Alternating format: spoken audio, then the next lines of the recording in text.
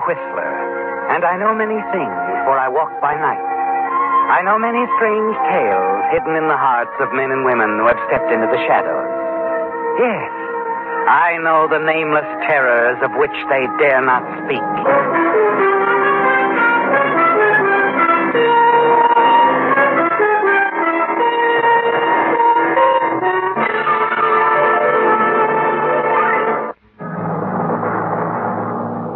Days of Fear.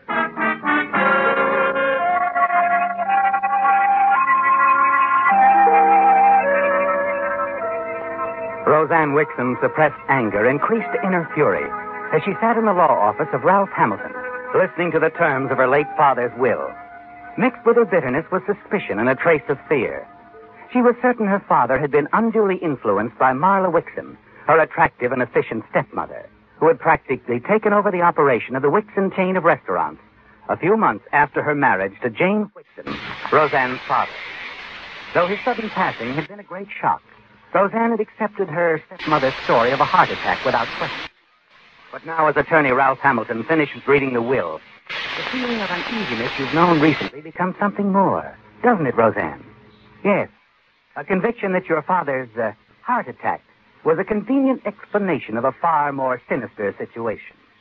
Any questions, Roseanne? Several, Mr. Hamilton. When did my father give Marla the Wixom restaurants? Now, the actual transfer of title occurred about, 3 months before his death. Why did he do it? Well, he thought it best. For everyone. Including me? I would say so. I'm sorry the will seems to have upset you so, Roseanne. Well, why wouldn't it upset me? 2 weeks after his heart attack, I learned that he's given my stepmother our restaurants. And then he leaves me half the remainder of his estate. What remainder? Everything he had was tied up in those restaurants. Your father had a few other holdings, Roseanne. Yes. Enough to leave me $300 a month for the next 8 months until my 21st birthday. Then I get half of the remainder of the estate. That means half of this house. Marla will see that you never want for anything, Roseanne. The restaurants are doing better than ever, And they belong to Marla. On top of practically disinheriting me for her, he's named her my guardian. Only until you're 21, Roseanne. You'll be away at college until then. I'm not going back to college. Of course you are, Roseanne. I promised your father. I didn't. But his greatest wish was for you to graduate. And look, dear, you're sort of mixed up. 8 months from now, when you graduate, you'll see things more clearly. You're right, Marla. On both counts, I am mixed up. And I will see things more clearly. That's a promise. As you leave Ralph Hamilton's office, you're certain something is wrong with the whole picture. You've nothing tangible to sustain you, but you're determined to investigate every detail of your father's final months. Your first visit is to Dr. Wells, the physician who attended your father. Oh, yes, Miss Wixom. We met briefly the day of your father's funeral, I believe. Yes, we did. That's why I'm here. I wanted to ask you a few things about my father. Doctor, how long had my father's heart been bad? I couldn't say, really. It was bad when Marla, Mrs. Wixom, that is, called me in. You called my father's wife by her first name? Well, yes, I did. I knew Marla in the East before either of us came out here. As a matter of fact, I've known her since we were both quite young. When I came out here, I naturally looked her up. And Marla called you in to attend my father? A year after they were married, as I recall. Just what are you getting at, Miss Wixom? Just information. You're absolutely certain my father's heart was bad? Of course I'm certain. Look here, Miss Wixom, are you questioning my professional ability? The autopsy verified your diagnosis? There was no call for an autopsy. Marla didn't want one. My signature as attending physician was all that was necessary.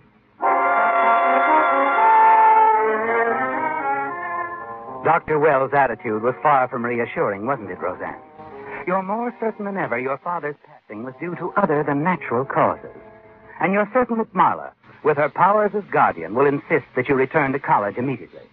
But you've still time to see the chief of police and request an exhumation. I know something's wrong, Chief Branton. I know it. But we must have proof, Miss Wixom. I can understand your disappointment, even your resentment, but we can't take action on the basis of a disappointed, not to say prejudiced But my daughter. father's heart was all right, I tell you. The evidence doesn't bear that out. And Dr. Wells has been treating your father for more than a year. Mrs. Wixom was practically running the business. She made certain of that. I sympathize with your feelings, but well, you've been thinking about this so much you're a little overwrought. Would you mind a word of advice from me, Miss Wixon? Well, no. You're in your last year at college. Why don't you go back, finish up? Maybe by then something will happen to clarify the picture. Guess I haven't much choice, Mr. Branton. And something does happen to clarify the picture, doesn't it, Roseanne? Not immediately, no. Not for several months. But when it happens, all doubts of your stepmother's guilt vanish. And you're certain your father's heart attack was murder. A few days before your graduation at midterm, you pass a newsstand and pick up a hometown paper. When you reach the society page, your own heart almost ceases to beat. Marla Wixon, wealthy restaurant owner, and Ralph Hamilton, well-known attorney, board plane for Honolulu on a 2-month honeymoon trip. Following their marriage in Mexico yesterday.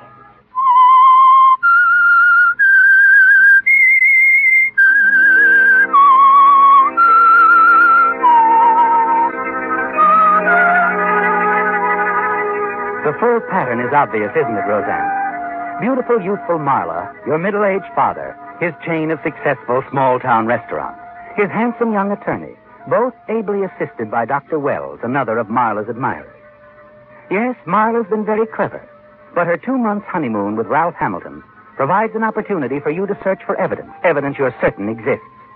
Immediately after your graduation, you return home, and the following day you persuade Bob Gordon, Marla's general manager, to let you work in the main office so that you can learn the business.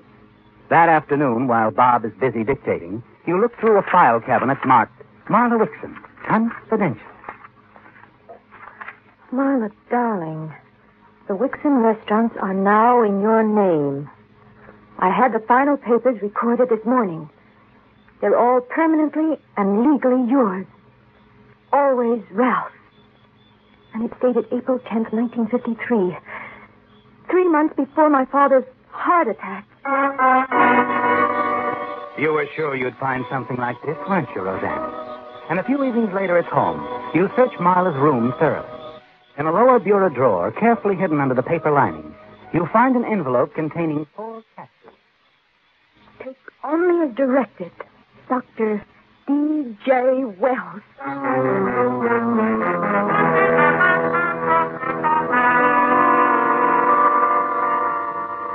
Why do you wish these tablets analyzed, Miss Wixon? I want to know the basic ingredients. I'd rather not discuss my reasons. Well, this is merely a drugstore. We have no facilities here for chemical analysis. Well, you can send them to a chemical laboratory in Los Angeles for me, can't you? Yes, I suppose so. Well, would you? Of course, if you insist. We should have the report within a week. Well, would you mail it to me at my home special delivery as soon as you get it? I'm very anxious to see it. Just as soon as I receive it. Thank you.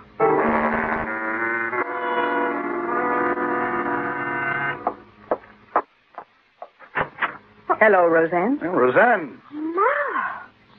Ralph. Hello. Surprised to see you. Yes, I thought you expected to be gone a couple of months. Ralph has to be in court day after tomorrow. I see. Well, you sound disappointed that we're back. Oh, no, just surprised.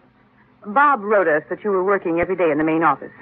Why? Yes, I was wondering about that myself, Roseanne. I find the restaurant business very interesting. I've learned a lot. Oh? I'd like to keep on if you don't mind. Why should I mind?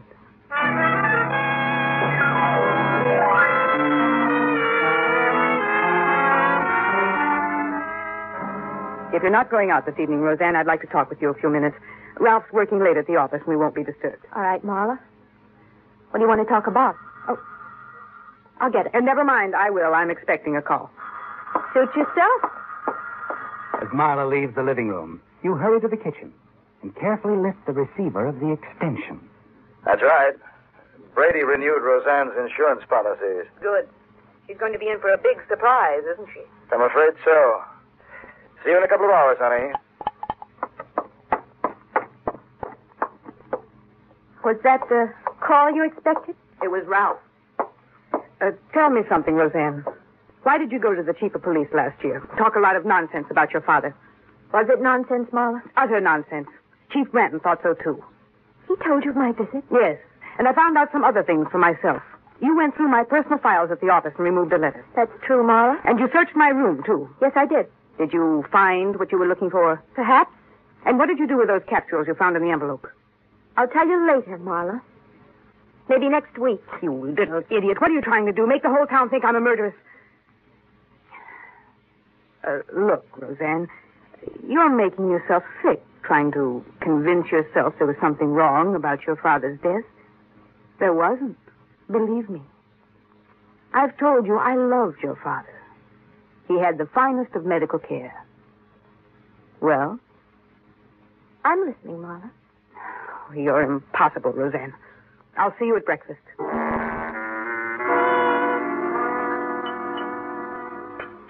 Ralph and I had a long talk about you last night, Roseanne. He seems to think that if he were in your position, he might feel the way you do about things. Really? Yes. He thinks if we saw more of each other, became better acquainted, things would clear up for all of us. Huh? How did he suggest we accomplish this family circle? Well, we're going skiing over the weekend. We'd both enjoy having you with us, truly. But I don't ski. Well, I don't either very well, but Ralph is an expert. He'll teach both of us. Why don't you come along, dear? Very well. I will. Good. We'll leave early Saturday morning.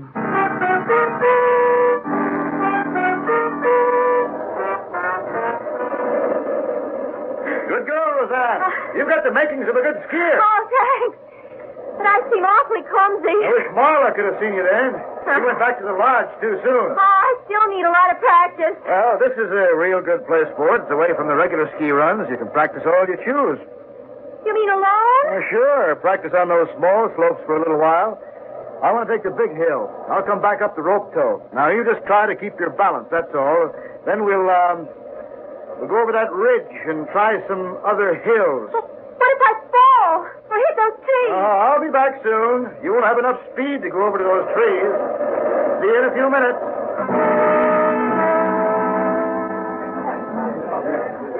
Back so soon, Roseanne? Where's Ralph? He wanted to try the big hill. He left me in a spot sort of off the beaten path to practice. Where do you suppose the spot was? Why don't you tell me? About 100 yards from a 500-foot precipice. You'd never know it was there until you got right to it. How I miss falling over it, I'll never know. Oh, how awful. I'm sure Ralph didn't know it was there. I'm sure of it. The last thing in the world he would want would be for something to happen to me. Now, please, Roseanne. Forget it. I didn't fall, and that's all that matters. Oh, there's Ralph now. Here we are, Ralph, over here. What? Oh, what's the matter? Roseanne, when I got back from the rope toe, I didn't see you. I was afraid that you'd... Fallen over a precipice? I could have easily enough. It was only 100 yards or so from where you left me. The precipice? I didn't know there was... I thought you came up here rather often. Well, I do, but I seldom get away from the main drag. Oh, my dear child, you surely don't think that I... Wanted something to happen to me? Of course not, Ralph. Why would I ever think a thing like that? You'd better order some coffee, Ralph. You look as if you could use some. Now you're certain, aren't you, Roseanne? Certain that Ralph and Marla will stop at nothing to get you out of the way. Eliminate forever any possibility of an investigation into your late father's death. For the next few days, you watch every move you make. And then the Saturday before Easter, after a late afternoon shopping trip, on your way home, you run into Bob Gordon, Marla's assistant at the office. How about having dinner with me? I have a better idea. You come on home with me. Chloe, she's our cook, is fixing a special Easter dinner just for me. You're sure it'll be all right? Of course it will. Besides, I'd like to have you with me this evening. I sort of have the jitters. Well, come on then. Let's go. I've always loved this drive home. Pretty, isn't it? Yeah, but the turns are sure tricky. There's never much traffic, and I like to swing around those turns. Makes the tires squeal. Personally, I'm not a speed demon like you, and I don't know this road or your car. Bob, look out! What happened? There was no light. I didn't see that roadblock until we were right on it. I had to either swerve into this hill or go over that cliff.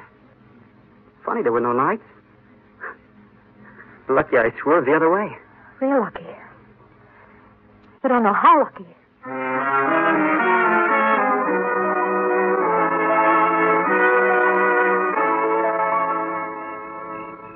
You and Bob were surely fortunate. If he'd swerved the other way... That would have been the end of me, wouldn't it, Marla? Like at the ski lodge last week. I can't understand about the lanterns. Oh, look, here comes the gardener with a couple of lanterns. Evening, folks. Oh, wait a minute, Si. Where did you get those lanterns? From the roadblock. The roadblock? Well, then, why do you have them up here? Mr. Ralph told me I did no such thing. That's a job for the highway department. I told you the lanterns weren't very bright, that I was going to report it to the highway patrol. I suggested you go down and brighten them up in the meantime. But you said... I said exactly what I just said. I guess you did if you say so. But I sure thought you said to get them. Forget it, Si. Just hurry and put them back before someone gets killed. You're really frightened now, aren't you, Roseanne? All evening long, Marla and Ralph hover near you so that you can't tell Bob of your fears. When he leaves, you say you have a headache and go to your room to escape their constant attention. You know the danger you're in, trapped in your own home. When you hear the phone ring, you open your bedroom door and listen. But, Doctor, even if you do have an emergency at the hospital, I want you to come over afterwards. We've got to do something about Roseanne right away. She just can't be handled any longer without your help. Well, I think you'd better come by tonight. She's liable to do anything. The sooner she's taken care of, the better. You lock and bolt your bedroom door. Go to your desk and write a letter to Chief of Police Branton, outlining in detail the reasons for your fears and suspicions. Place it behind your mirror. The night seems endless, and you don't even close your eyes. But at last, the Easter dawn breaks, and a little before 8, the front doorbell rings. You hurry to your window and see a special delivery messenger leaving by the front walk. Messenger, Yes, ma'am. did you bring a special delivery letter? Yes, ma'am. For me? Roseanne Wixon? That's right. Good. Will you take this letter to the address on the envelope? Well, that depends. Here, catch. This 10 spot should cover your trouble. It's a very important letter. It must be. I'll deliver it personally right away. Thank you. Yes? Marla sent up a breakfast tray for you, Roseanne. I'm dressing, Ralph. Okay. I'll take it back to the kitchen. Keep it warm for you. We'll be in the dining room. I'll join you in a few minutes. Ralph, Yes? wasn't that a special delivery messenger at the door just now? Yes? The letter was for me, wasn't it? I don't know. Marla signed for it. Took it to the living room. You can ask her about it when you come down. But you're not going to ask Marla about it, are you, Roseanne? You're not even going to see her or Ralph either if you can avoid it. You're certain that Dr. Wells' failure to arrive last night was due to his emergency call to the hospital. And you're sure your safety depends on your getting away before he arrives. Once outside, you'll go straight to the police. And this time, you're sure Chief Branton will take action. You throw a few things into an overnight bag, quietly open your door, walk softly downstairs, past the dining room where Ralph and Marla are talking in subdued tones across the breakfast table. Safely past them, you move quickly to the front door and quietly turn the knob. Dr. Wells. Good morning, Miss Wixon. I'm glad I got here before you left. But I'm leaving right now. Not until we have a little talk. Your stepmother wanted me to come by last night. Dr. Wells. Roseanne, I didn't hear you come down. Did you, Ralph? I'm leaving right now, Marla. Get away from that door, Dr. Wells. Now, look here, Roseanne. Take your hands off me. Roseanne, come back here. Get away from that window, you little fool. Roseanne, be quiet. You better quiet her, Doctor. She's almost hysterical. She's fainted. Out like a light. Or maybe it'll make things easier. Put her on the divan.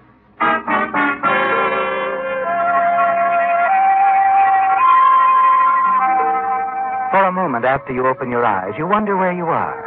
Then as you recognize Dr. Wells bending over you, it all comes back to you. Marla telling the doctor to quiet you, his quick movement toward you, and then sudden empty darkness. You start to scream and then recognize Police Chief Branton a few feet away. Oh, you got my letter, Chief. Yes, I got it. You feel better now, Roseanne? I'm all right, Doctor. She's okay, Marla. Good. Now listen to me for a few minutes, Roseanne. As I've told you before, I loved your father very much. He had the finest of medical care. During the last 6 months of his life, Dr. Wells saw him almost daily. I'm sure he did. Dr. Wells called in 3 other well-known heart specialists for consultation. The diagnosis was unanimous. Why didn't you tell me this before? Well, neither Ralph nor I had the slightest idea you suspected us of complicity in your father's death, until Chief Branton told us after our return from Honolulu. Since then, we've kept in constant touch with him. He knows everything that's happened, including the ski lodge and the missing lanterns at the roadblock. All right. Go on, Marla. That letter from Ralph that you took from my files confirming the transfer of the restaurants to me. I bought those restaurants from your father several months before we were married, Roseanne. But why? Because your father didn't want you to be worried with trying to run the business. He left the money in my care. You'll get it on your 21st birthday, as I promised him. That's just 2 weeks away. But why did Your father asked me to tell you nothing until you were 21. But after what happened this morning, I decided to tell you immediately. Ralph and I also reinstated some endowment policies that were allowed to lapse. Those were the policies you... And here's a special delivery letter that came for you a little while ago. Oh.